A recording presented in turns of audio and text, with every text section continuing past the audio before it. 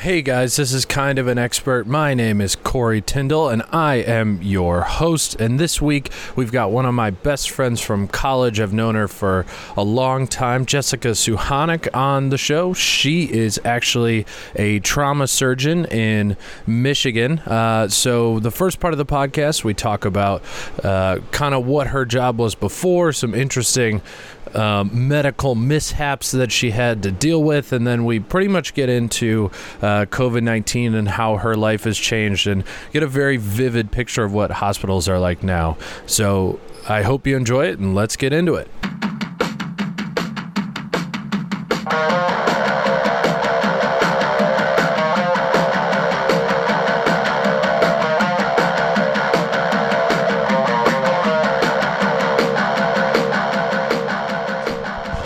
Especially comedians are normally pretty good, because you guys talking to mics all the time, right? But like exactly what I was talking about right there. You like the mic goes out here and you're sort of just talking down like that. Well, so I'm it's not like, gonna be okay. Fine. Have your.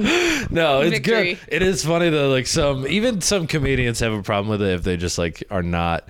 They just haven't done it for long enough. And meanwhile, like the guy that I had on who's been doing it for like 10 years is like upside down in his chair talking about like complex finance. And it's just, he's like doing it perfectly. And the entire time I'm watching him, I'm like, damn, this motherfucker actually, like, he knows what he's doing. He knows what he's doing. I meant to ask you, did you ever get a chance to finish Tiger King? Yes. Okay. I finished it on like day 2 that it came out. What? I thought you had, like, I would have messaged you before, but I thought you had work. Well, so this was Tiger King came out like what, at the beginning of March-ish? Was it? End? It feels like years ago. I don't even fucking know. But it was at a weird time where the hospital had shut down a lot of like extraneous stuff, but we hadn't gotten the COVID slam yet, so we were having extra days off, and so I had an extra day off, and Tiger King popped up, and I was like, nice, interesting, this looks interesting, what is this all about? And I watched all of it in 2 days. Nice.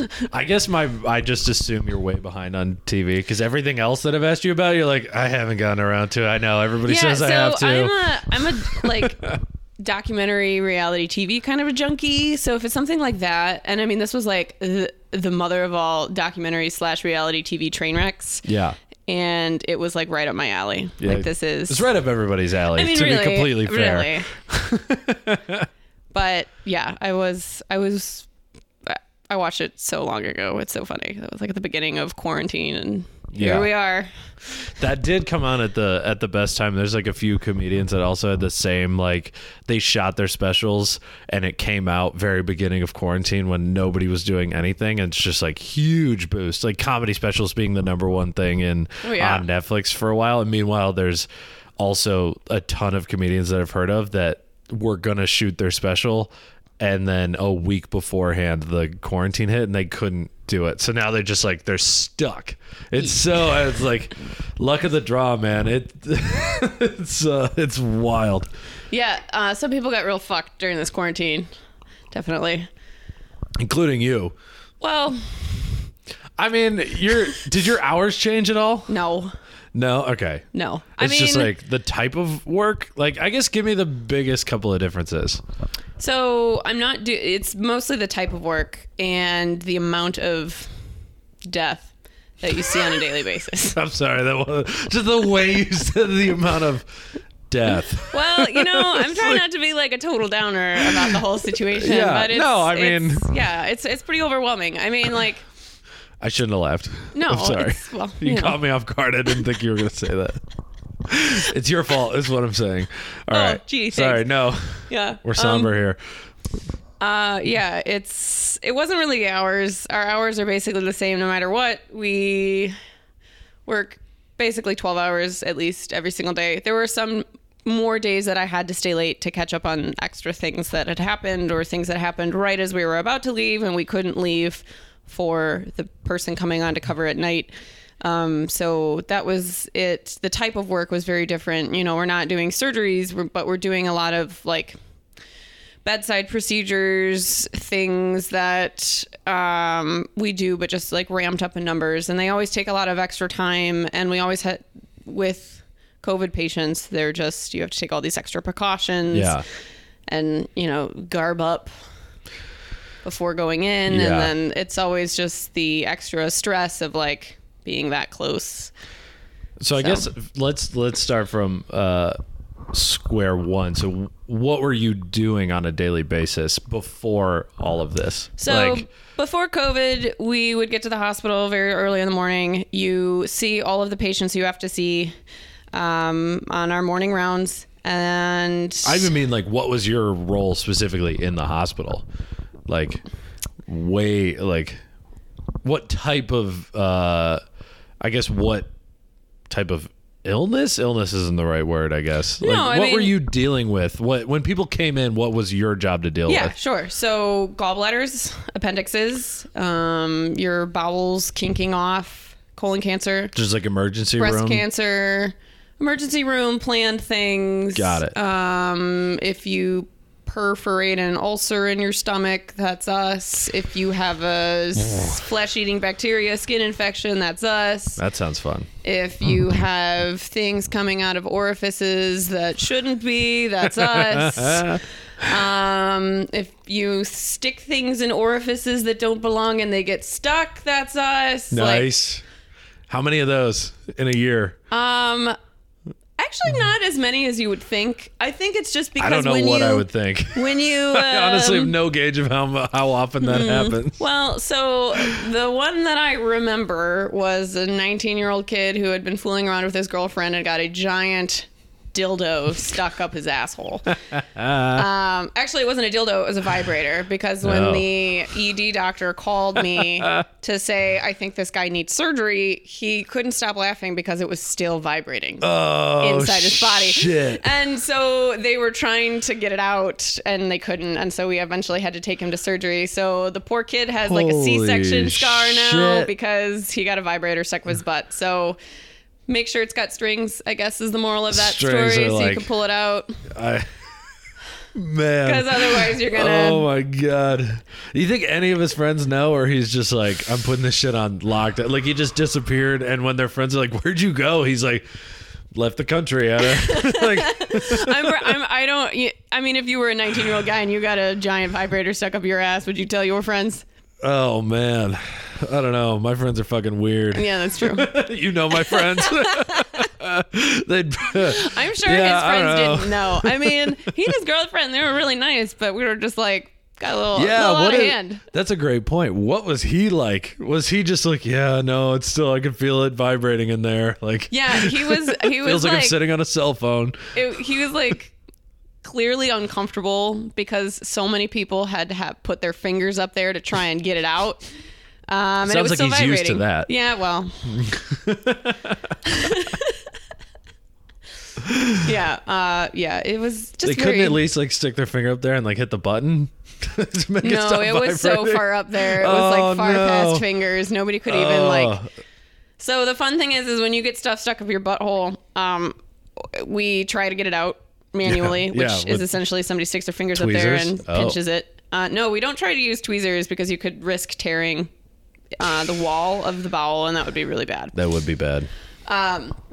So we try that. If that doesn't work, then we put you to sleep. Basically, we give you sedatives, and then everything relaxes. The muscles in your intestines relax, and a lot of times it just kind of slides out, so where we can grab it and pull it out.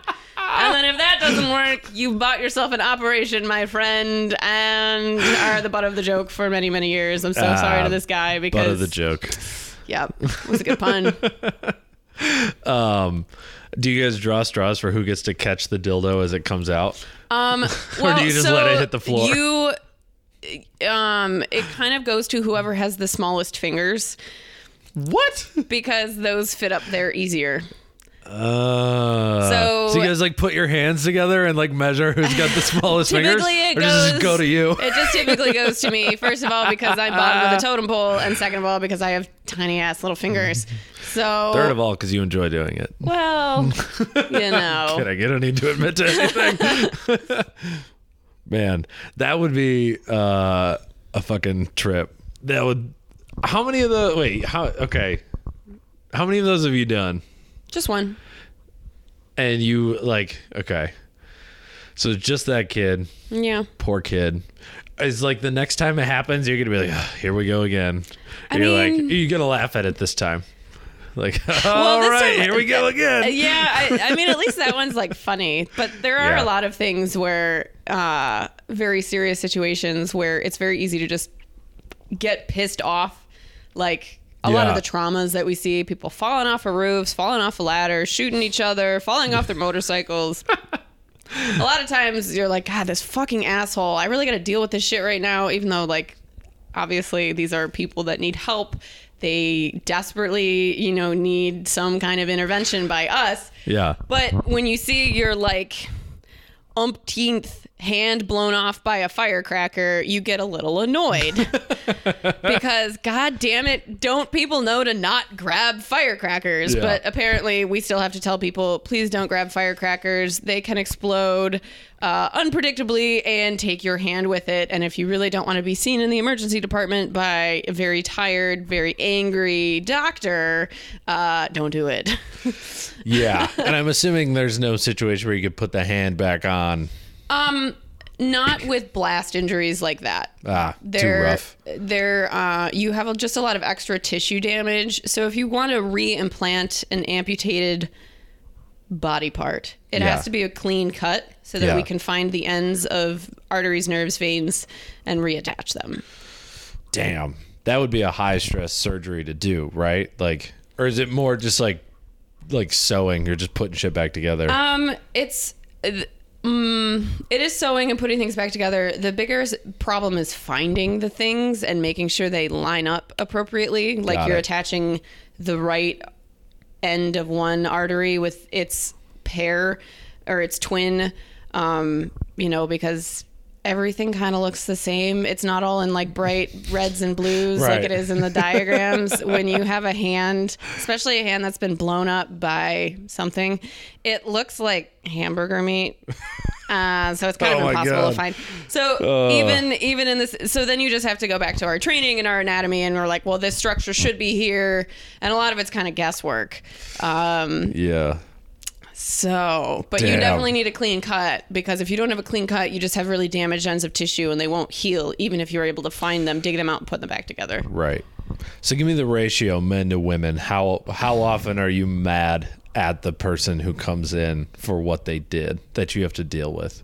I mean, most traumas are men, because I don't know what it is about men, but overwhelmingly they don't always think to the end of their action. They just kind of do something and then it happens to them and they're like, oh, I have no idea. Gotta get shit done. There's been a fair amount of ladies out there that have also just been peaches to deal with.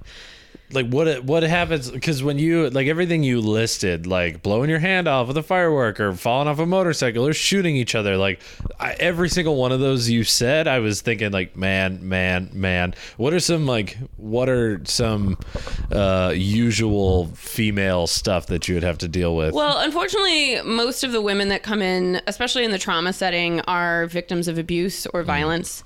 So the vast majority of them are either drivers or passengers in car accidents, or they are beaten pretty badly by their boyfriend, husband, some random asshole at a bar.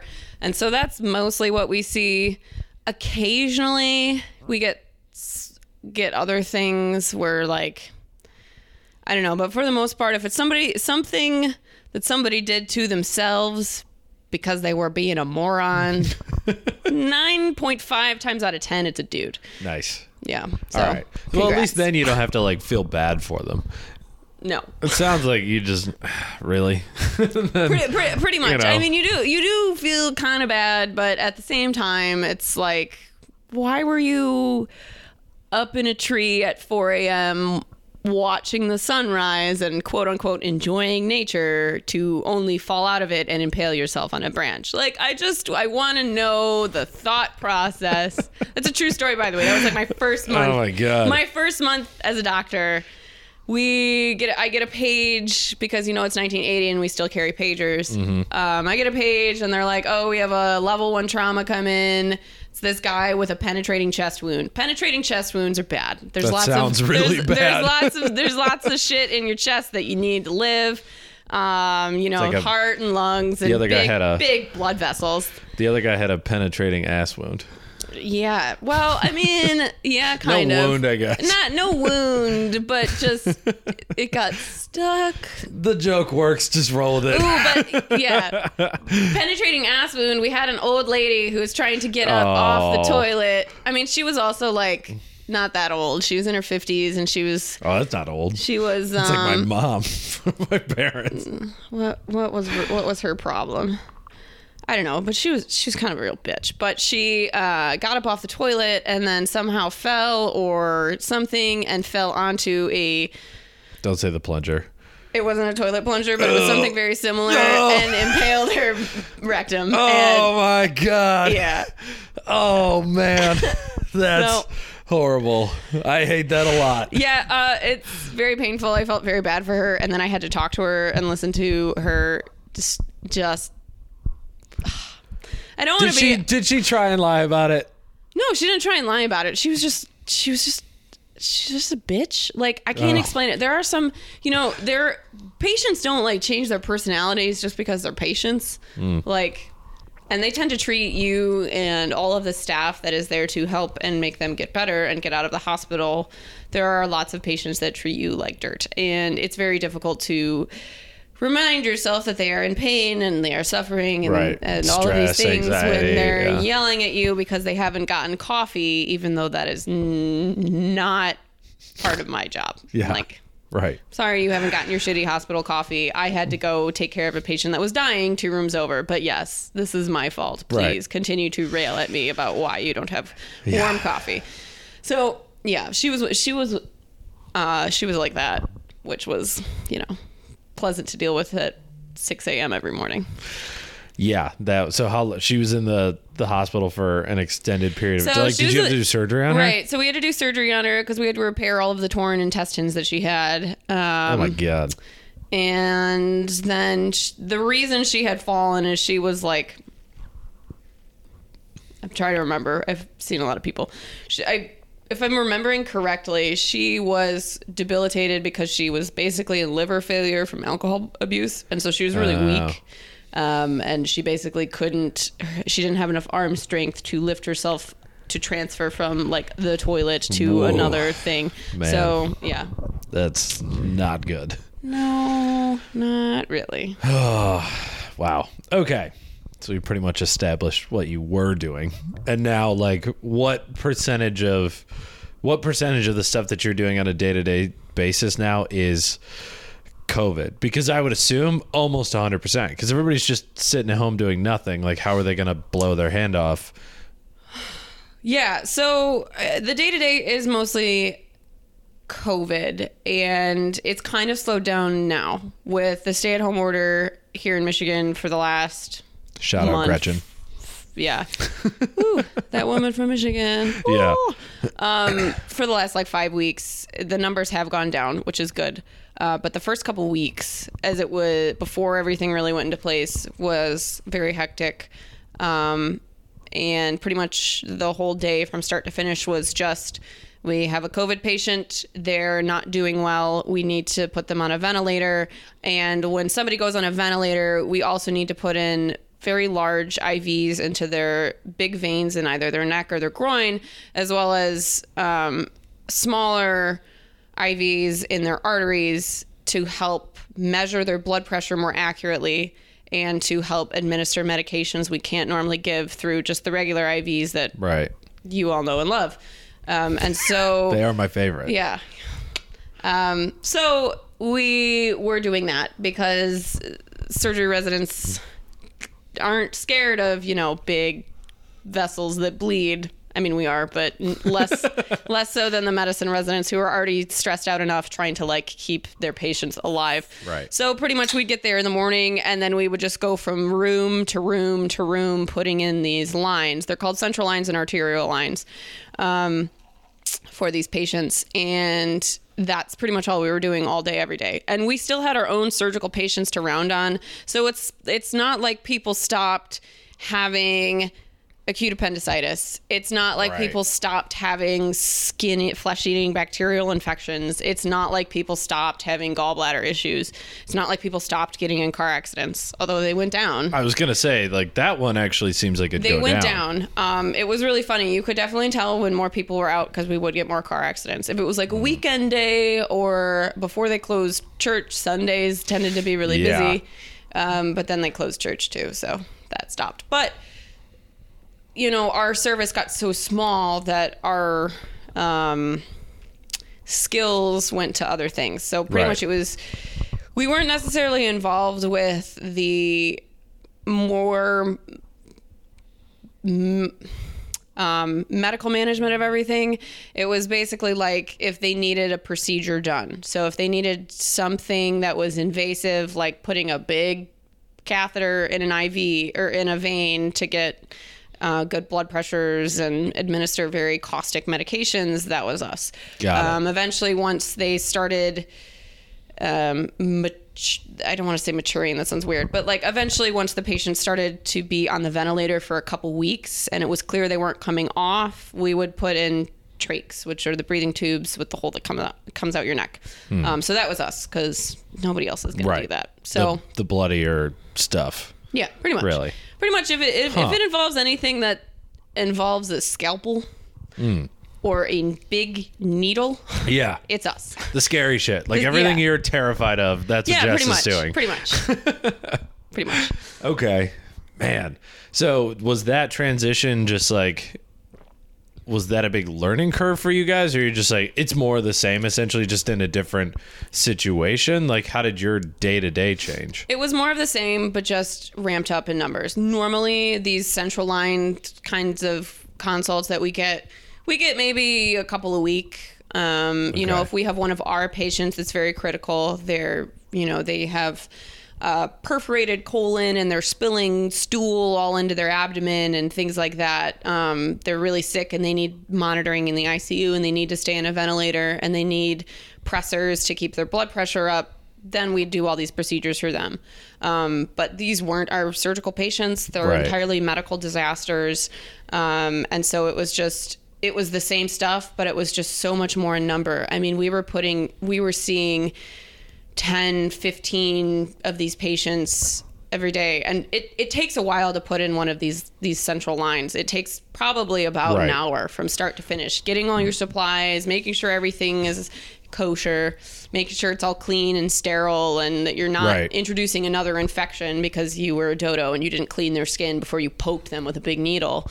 So it was just more time and stressful because we were frantically running around. You know, we wouldn't always know when they would come in. They would all tend to come in clusters whenever the medical team had come by and been like, this patient needs a line, this patient needs a line, this patient needs a line. And then we'd run up and we'd like run around. It was just very frantic for the first couple days. We'd hear pages overhead where they'd call for anesthesia stat in a room. And we knew that was a patient that was crashing and would need lines. So we'd run up and see what we could do to help.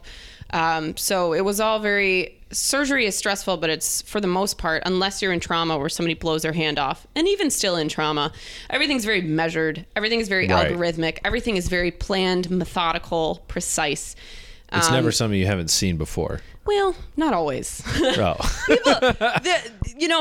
Half of surgery and half of the surgery training is almost falls back on the old medical adage of see one, do one, teach one. Okay. And so you watch somebody do it, then you do it yourself, and then you're thrown to the wolves. Yeah. Go for it. Be by yourself. We're a little bit more controlled these days, but even still, some of the stuff that we do, it's like, well, I saw it once. I guess we got to try it on this one too. Let's go for it. Wing it. Kind of. Not gonna lie. Yeah, but you're better at winging it than the rest of us would be. You can wing it, but you just got to have a little bit of a plan. You can wing it, but only if you have some kind of idea of what you're doing. I'm not gonna wing it. Yeah. You can wing it. I can wing it because I know where not to cut. You can't wing it. Yes, that is the problem. It's not knowing where to cut, it's knowing where not to cut. Yeah.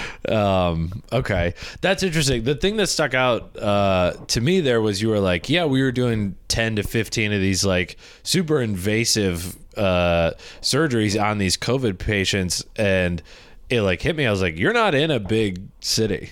No. Like, Lansing's not a big city. Flint is not a big city. And that's kind of where you're like bouncing in between, right? So like, I mean, the rate, I guess what I'm more curious about is like the rate of people who came in that, of all people who came in, who needed this invasive surgery and who like was just kind of fine. Like they were there, just trying hopefully not to get worse. Yeah, good questions. I don't have exact numbers for you. Yeah, sure. But I do have... You didn't do the homework before this? Well... So, come on, you only worked a 12-hour day. Get with it, Jess. This podcast is important. No, so of all of the patients that came in, so the hospital I was at most during the thick of this was in Flint, and we converted 5 of our floors entirely to take care of COVID patients. Out of how many floors? So out of the treatment floors, so got to think about it for a second. Yeah, that's fine. So. I just need like I'm just looking for like percentage of floors that that have now become COVID that would have been used for something else. So in this hospital, there are about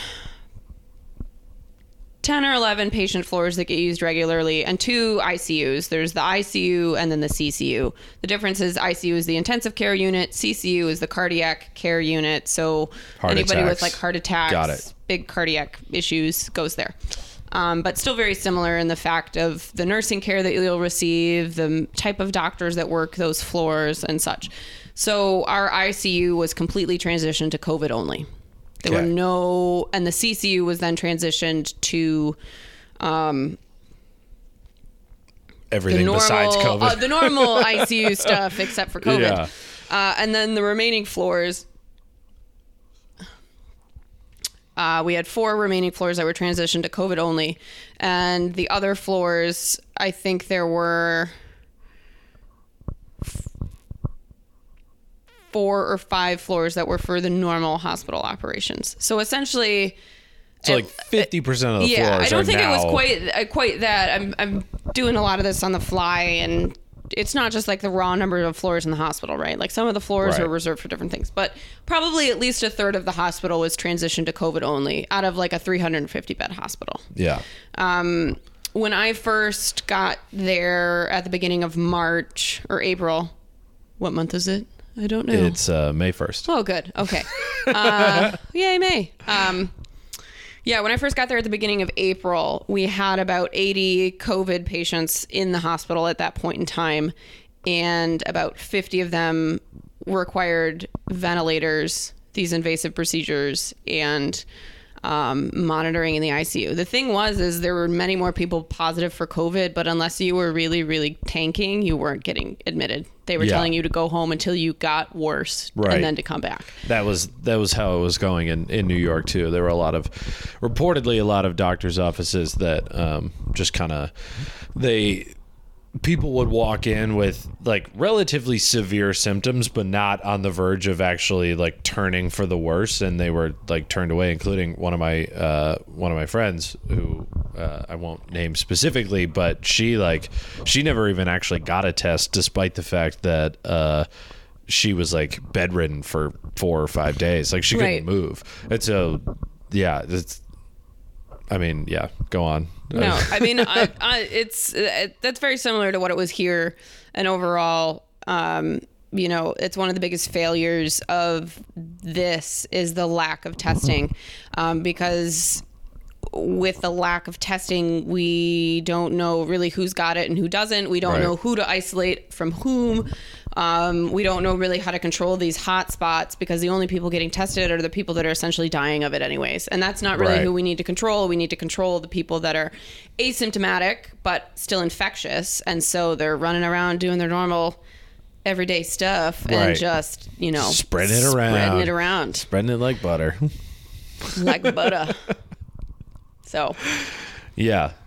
No, that's true. So I guess I still want to focus on like the hospital. Like when someone does come in and they don't get turned away, so like that means they're essentially declining. Like you guys are worried they're gonna die in the next week or so. Not necessarily that we're gonna die, but that they will.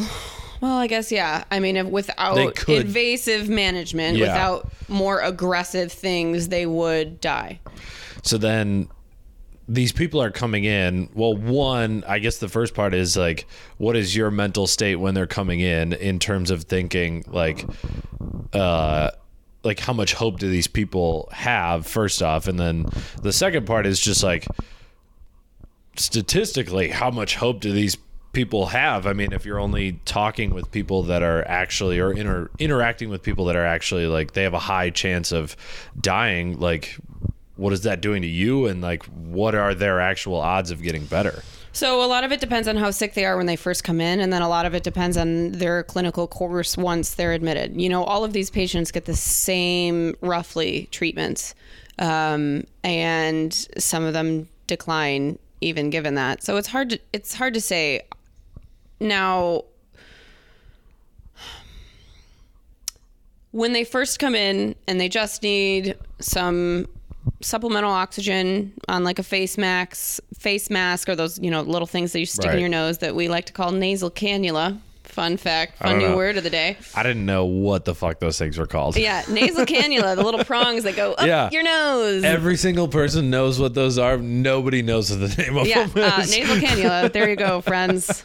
Happy Friday. Wow. All right. So if they need supplemental oxygen through that, but otherwise they're doing okay, they have a pretty good shot. For the most part, COVID isn't fatal. It's just to those that it's very devastating. Right. And so we haven't really figured out a great way to predict who it's going to be. We know that older people tend to get sicker. We know that people that have health conditions like not obesity. Necessarily even lung disease, but high blood pressure, diabetes, and obesity are the three biggest ones that we've seen that compromise people's ability to fight off COVID, which Michigan's got a lot of those. I'm unfortunately describing a very large majority of the United States population. Yeah. So those are the things that we know. So if I see an 80-year-old that is overweight, has high blood pressure, and is a diabetic, I'm like, whew, this guy is concerning to me. Yeah. I'm going to keep a closer eye on him. We might not necessarily be able, on a normal day with non-COVID times, we would have admitted a patient like that to the ICU just because they're old and just because they have medical comorbidities. Right. Or other medical problems. Right. So, but in COVID times, if they don't need to be ventilated, they're not going to the ICU. So if we can get by pumping oxygen on a face mask to them, we're going to do it on a regular floor. And I mean, we had to convert one of our regular floors to an ICU, which I've never seen before. Right. That was very strange. Yeah. The thing that you said that really stuck out to me there is, in this hypothetical, the 80-year-old guy comes in, he's overweight, he's got all these health problems, and you were like, oh, I have to keep a closer eye on him, where my train of thought was like, I wouldn't blame you if you were like, man, I got to focus on the people that are more likely to live. Like, this guy's done no matter what I do. He's dead. I'm just like, there's nothing I can do here. Statistically, I'm going to focus on like the 60-year-old who's like a little bit overweight, but is also having bad problems. Like, how do you measure that? And it kind of goes back to the first thing that I said, is like, how are you dealing with all this? Yeah, well, measuring it is one thing, and it's not necessarily I'm ignoring the 60-year-old, but if the 60-year-old is only, a little bit overweight, but otherwise okay and just needing oxygen, they don't need my attention as much. True. So it's not that I'm not focusing on them. And we were lucky enough where we were very busy and we had to make a lot of changes. I don't know if lucky is the correct word. But we were never... overwhelmed. Got it. You know, oh, lucky, I got it. Okay. lucky is a relative term, my friend. Yeah. I guess when you were like, yeah, we were lucky enough to be very busy, I was like, this is not a convenience store. Like, yeah, no, customers coming through. It's awesome. We're making so much money. Yeah. I should have waited for you to finish the sentence. That's on me. Yeah, no, you good. You good. We're just dollar bills, y'all. Yeah, exactly. Hospitals are making bank off this pandemic. Quite the opposite, as they will all tell you. They are all chomping at the bit to open back up elective cases. I'm aware. Yeah. So it's a little bit of... My point was, we never got so overwhelmed where at the door we had to start triaging people like they did in Italy and saying, like, you're 85, you've lived a good life, we're going to put you in this private room and let you die. We never got to that point. Man. We thought we were going to, and that's why a lot of state governments came down really hard on all these restrictions, because we were seeing what was happening in Italy. And Italy has actually a very well-established healthcare system there, and they, you know, were struggling. Well, they are an older population as well. There's a lot of factors there, but we might not have an older population. We have a sick population. It's true. You know, overall, the health of Americans at baseline is very poor. Right. So we were looking at this, and as it was coming closer and closer to us, we're like, oh, we're going to be so fucked. Yeah. It was like watching the avalanche come down from the top of the mountain, and you're like, oh, it's still going. Oh, it's picked up more shit. Oh, look, that's a boulder. That's nice. Oh, here's some trees. Oh, God, it's right at my doorstep. Now what? So, yeah. So, I mean, did you have like legit meetings of like, how are we going to triage this? Like, if Absolutely. it does get as bad as Italy, like, what does that decision look like? Right. So I wasn't directly involved with that. That was for the board and the administrators and You're everybody. You're not making any of these decisions. Like, none of this falls back to you. You're just I am the cheap soldier. labor. Yeah. I am cheap labor. And but those decisions were absolutely being discussed by administration, and had it come to that point, it would have been up to our attending surgeons. So as a physician in training, I make a lot of medical decisions, but I never make them on my own. Right. I always run them by somebody, one of my superiors, to make sure I'm doing the right thing.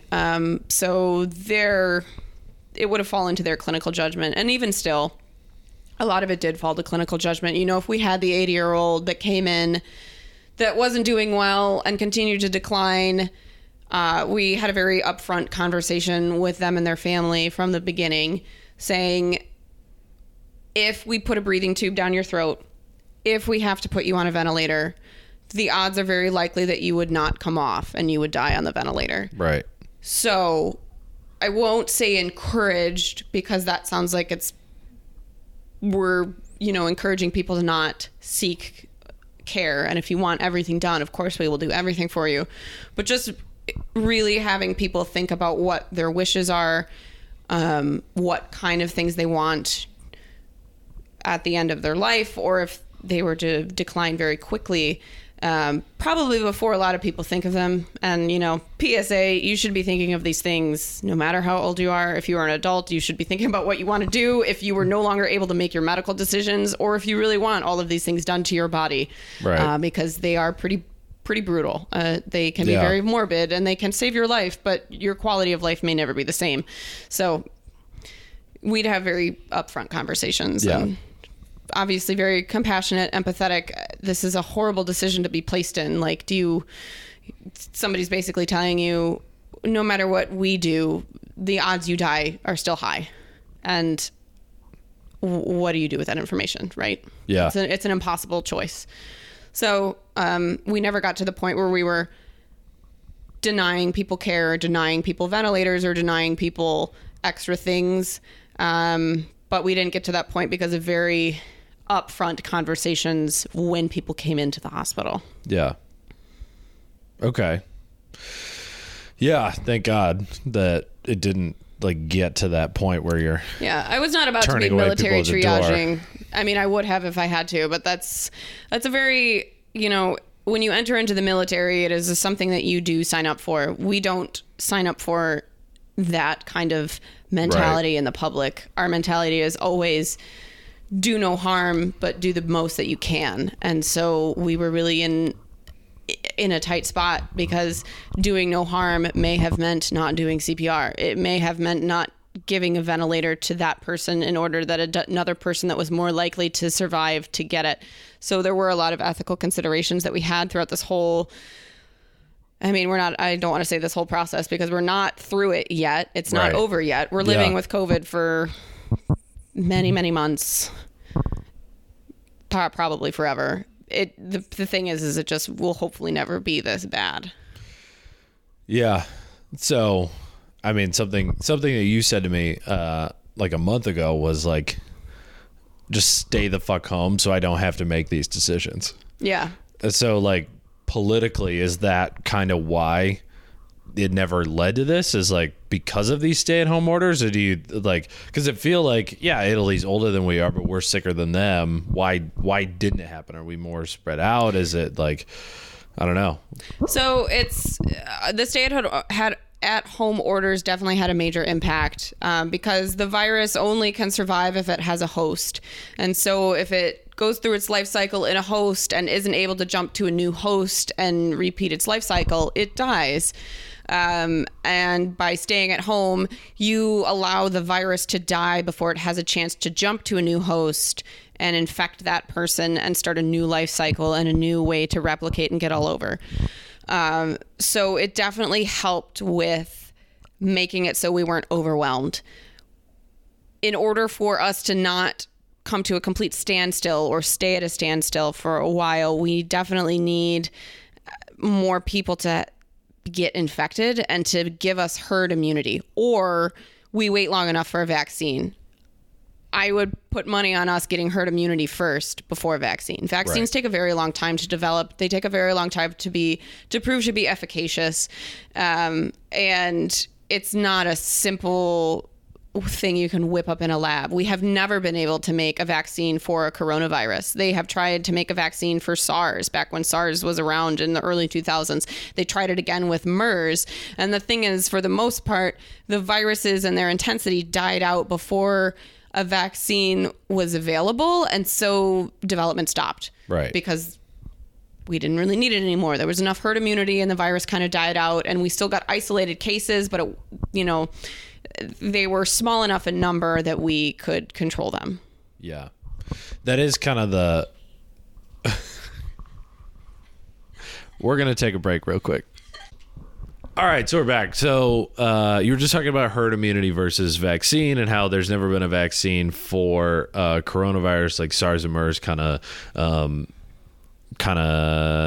died themselves. And I had always heard, and I guess what I'm asking for is for you to confirm or deny that, like, there's some sort of chart with these viruses where they have to be kind of in a sweet spot of how easily they transmit and how deadly they are, where like if they're too deadly, then people won't go out in public and they won't really transmit it that much and it'll die out. And if it's too easily transmittable on one axis, but it's not that deadly, people people get sick for a little while, but it's whatever. And there's like a sweet spot in the middle of like, oh, it travels very easily and it's just deadly enough. Mm-hmm. And then this is in that sweet spot of just like, it travels super easily. There's the 2 weeks that you could have it and show no symptoms, so you're spreading it everywhere. And like, I don't know, it's I tend to agree with you on the herd immunity thing. Like, I just don't think a vaccine will end up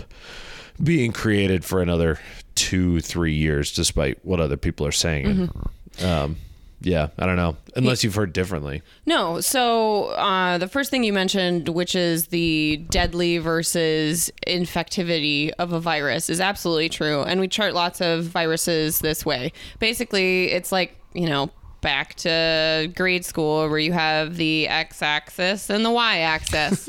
And on the x-axis is your infectious rate. So as you go further to the right, it gets more and more infectious. And then the y-axis, or the vertical axis, is how deadly it is. And the higher up the vertical axis you go, the more deadly it is. If a virus is extremely deadly, it's It can be very infectious, but it tends to die out quickly and doesn't cause as much total destruction, because a virus's way to stay alive is to jump from host to host. Right. And if a virus is too deadly, it kills its host before it's able to jump to another one. Yes, that's what I was trying to say. And so the virus dies out because eventually it infects all of its hosts. They all die, and it can't jump to another one in time. Yeah. This isn't an excellent example of that kind of a thing, but Ebola somewhat falls on this. Ebola is highly infectious, but because it is so deadly and people that get infected with Ebola tend to die very quickly, it's hard to jump from person to person. And another thing is how it's transmitted, which is a little bit more complicated, but feces, right? It's what we love to call the fecal oral route, which essentially means somebody poops and they somehow get the bacteria on their hands, skin, clothing, something, and then they touch it, or they use water to cook with that is in close contact with fecal material, and then they ingest it by eating it, or just smearing the poop in there. Yep. And so that's one thing. COVID is different because it's a respiratory droplet transmission. Something that's very infectious but not very deadly is the common cold. Yeah. So a lot of people get it. It runs around in the human population oodles of times, but you get sick. You're sick for a couple days and then you move on. And very, very, very, very, very few people die of the common cold. So the common cold is actually a very effective virus in terms of its ability to replicate, because it doesn't kill its host and it's very easily transmissible. And so it can just go on and on and on and on and on and on and on. Right. COVID and other viruses like the 1918 Spanish flu and SARS and MERS kind of fall in this more middle area or sweet spot, where they're highly infectious, not quite as infectious as the common cold. COVID is not as quite as infectious as the common cold, but they are more deadly. But they're right at that spot where they're infectious enough to get a lot of people, but then also deadly enough to kill a fair number of people that it infects, but not so much that it dies out. So I guess the next question is, like, there are also other types of viruses in terms of that, where you've got some viruses a la polio that are one virus. You can make a vaccine. It's once you've made the vaccine, it's pretty much gone. As you get the herd immunity with the vaccine, you're going to be fine. You could essentially eradicate it. But then you've also got the type of virus like chickenpox, or like a flu, where if you get the vaccine, it doesn't necessarily mean that you're not going to get the illness. Like, there are plenty of people that get the chickenpox vaccine, but it mutates just a little bit and you still end up getting it. Maybe it's a little less symptoms. So I guess from what we're all hearing is, like, nobody really knows which lane COVID is kind of in. But do you know something that we don't in that segment? Like, what is the common thought process for you guys? So for COVID specifically, it contrasts with the flu vaccine, because the flu is a different strain every year, and we make the flu vaccine based on very complicated algorithms and models predicting what strain will be most prevalent. Right. And so it's the influenza virus, but it's covered in different markers on the outside of the capsule that we attempt to vaccinate against. Right. COVID is unique that we know the strain. It's a coronavirus. Yeah. Just like influenza virus and coronavirus are analogous. But we know this specific strain. The problem is, in order for a vaccine to be effective, you have to be able to get your immune system to recognize the pathogen and mount a response.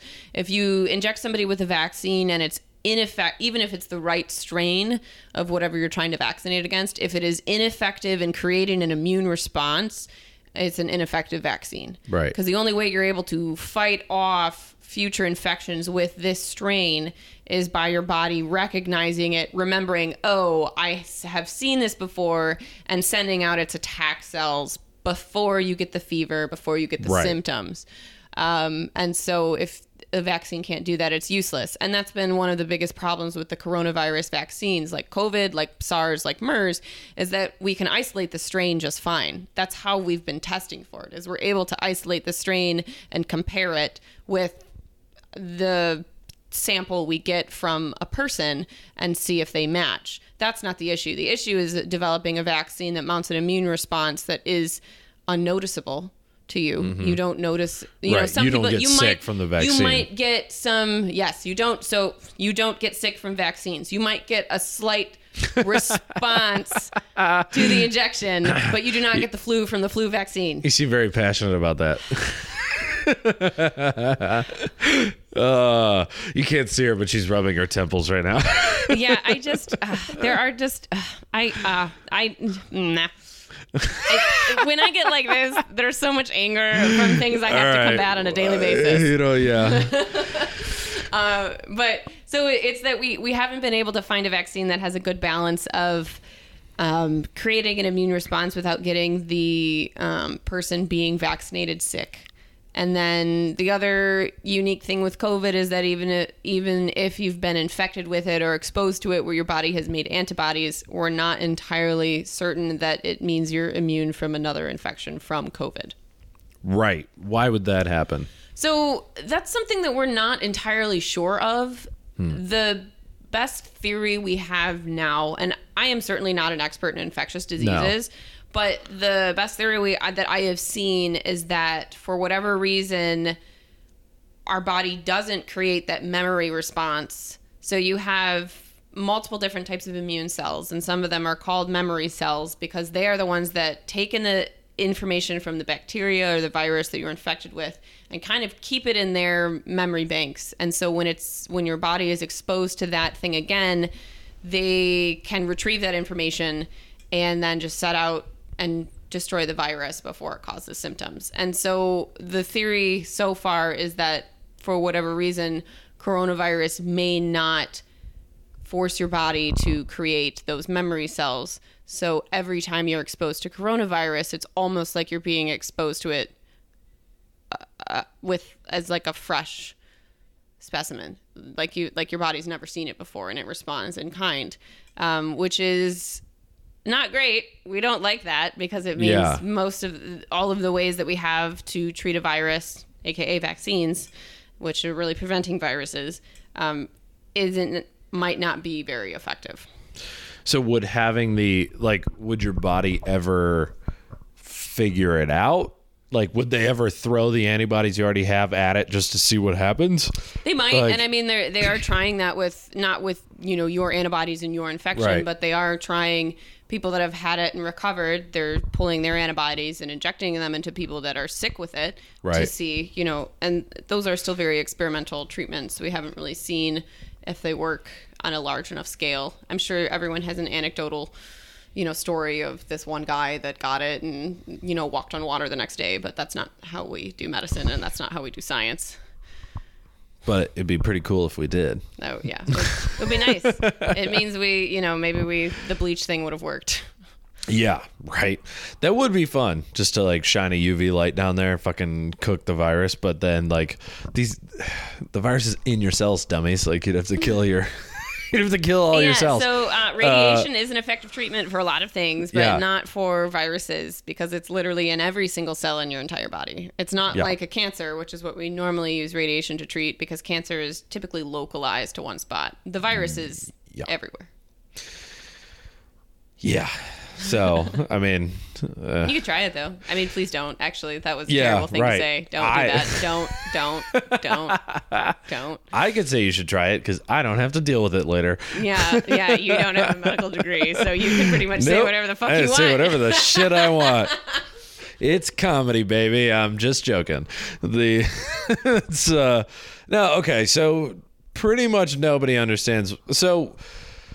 But I guess from where I'm sitting, it's what's the next step? Let's say our body makes antibodies and we'll never remember our body will get the coronavirus just over and over again. There's what do we do? Do we just live in quarantine for the rest of our lives? I don't know. I mean, you're asking an impossible question, right? Yeah. You know, we haven't been there before as a species. I don't necessarily think that's what's happening with the coronavirus. I think people are seeing what they may appear to be reinfections, but could be something else. Maybe they didn't False have coronavirus positive, the false first time. negatives. Yeah. You know, maybe they weren't completely recovered and it's more of a relapse rather than a true reinfection. There are certain things that you can never be immune to. People say the common cold, but the common cold is caused by dozens of different viruses. So Right. of course you're always going to get the common cold because you're immune to the, 7 common colds you got infected with before, but there's like 70 other viruses you can get infected with. Right. So I think it's a little too soon to tell if we're never going to be able to mount an immune response to coronavirus. And I think a lot of it is conjecture and not necessarily educated conjecture. So it's, it's a little too soon to tell. If it were in that situation where you would get it over and over and over and over and over again, eventually we would just settle on a new normal of life. We'd be doing more remote things. Everyone would wear masks all the time. Ugh. I wouldn't count out human ingenuity. People can't live like that, and people would refuse to live like that. And so there would be, can you imagine how lucrative it will be if that is the case, to find something that would just fix it? Yeah. Like, it's already extremely lucrative to find the vaccine, to find an effective treatment so that people stop dying. If it were so bad that everyone were affected all the time, more so than now, I have a feeling we'd be able to find something. It just might not be as quick as we would like it to be. Yeah, that is a thought that I had before, is like America's very business first, and not much of our GDP actually goes to science anymore, especially compared to when we were funding NASA and like all these other vaccines and, giving money to Gilead and putting out subsidies for this stuff. And we've kind of lagged behind on that stuff, because like what Dr. Fauci said is like, if he could change one thing, it'd be like, yeah, the government's going to give billions of dollars to make a generic vaccine that we can edit depending on what we have. That's the dream, essentially. A little bit of a crazy dream. I don't know. Your facial expression says not likely. Well, so I think that is the dream, because I think the fact that this crisis should show us more than anything that public health should be a priority, because this has been so detrimental in so many ways to our way of life, our economy, more than any war in modern times. And if you think about how much effort and money and resources we pour into our war efforts, we should be pouring that into public health, because more likely than not, it will not be a massive war that kills us all. It will be something like this. And so if we don't put our resources into preventing something like this, it will be the eventual end of us. I don't think the coronavirus is the end of us, but I do think it will be something like this, especially as we get more advanced with weapons of war and bioterrorism, because humans suck, and that's what we're going to do. You're not implying coronavirus is bioterrorism. No, by the way, I want to throw that out there. I am not.